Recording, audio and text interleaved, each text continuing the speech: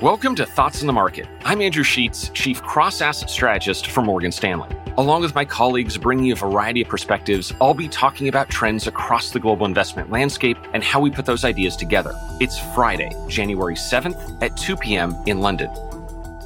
Right out of the gates, 2022 is greeting us with a surge of COVID cases, a U.S. unemployment rate below 4%, geopolitical risk, and new hawkish Fed communication. Amidst all these issues, the question waiting for investors is whether the thinking of late last year still holds. We think the main themes of our 2022 outlook still apply: solid growth and tighter policy within an accelerated economic cycle. But clearly, there are now a lot more moving parts. One of those moving parts is the growth outlook. Our 2022 expectation was that global growth remains above trend, aided by a healthy consumer, robust business investment, and healing supply chains. But can that still hold given a new, more contagious COVID variant? For the moment, we think it can. Our economists note that global growth has become less sensitive to each subsequent COVID wave as vaccination rates have risen, treatment options have improved, and the appetite for restrictions has declined. Modeling from Morgan Stanley's U.S. biotechnology team suggests that cases in Europe and the U.S. could peak within 3 to 6 weeks, meaning most of this year will play out beyond that peak. Having already factored in a winter wave of some form in our original economic forecasts, we don't think, for now, the main story has changed.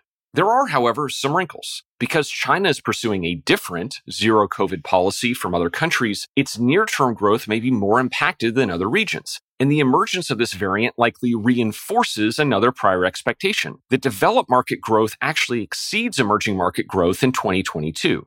A second moving part is a shift by the Federal Reserve. Last January, the market assumed that the first Fed rate hike would be in April of 2024. Last August, the market thought it would be in April of 2023. And today, pricing implies that the first rate hike will be this March.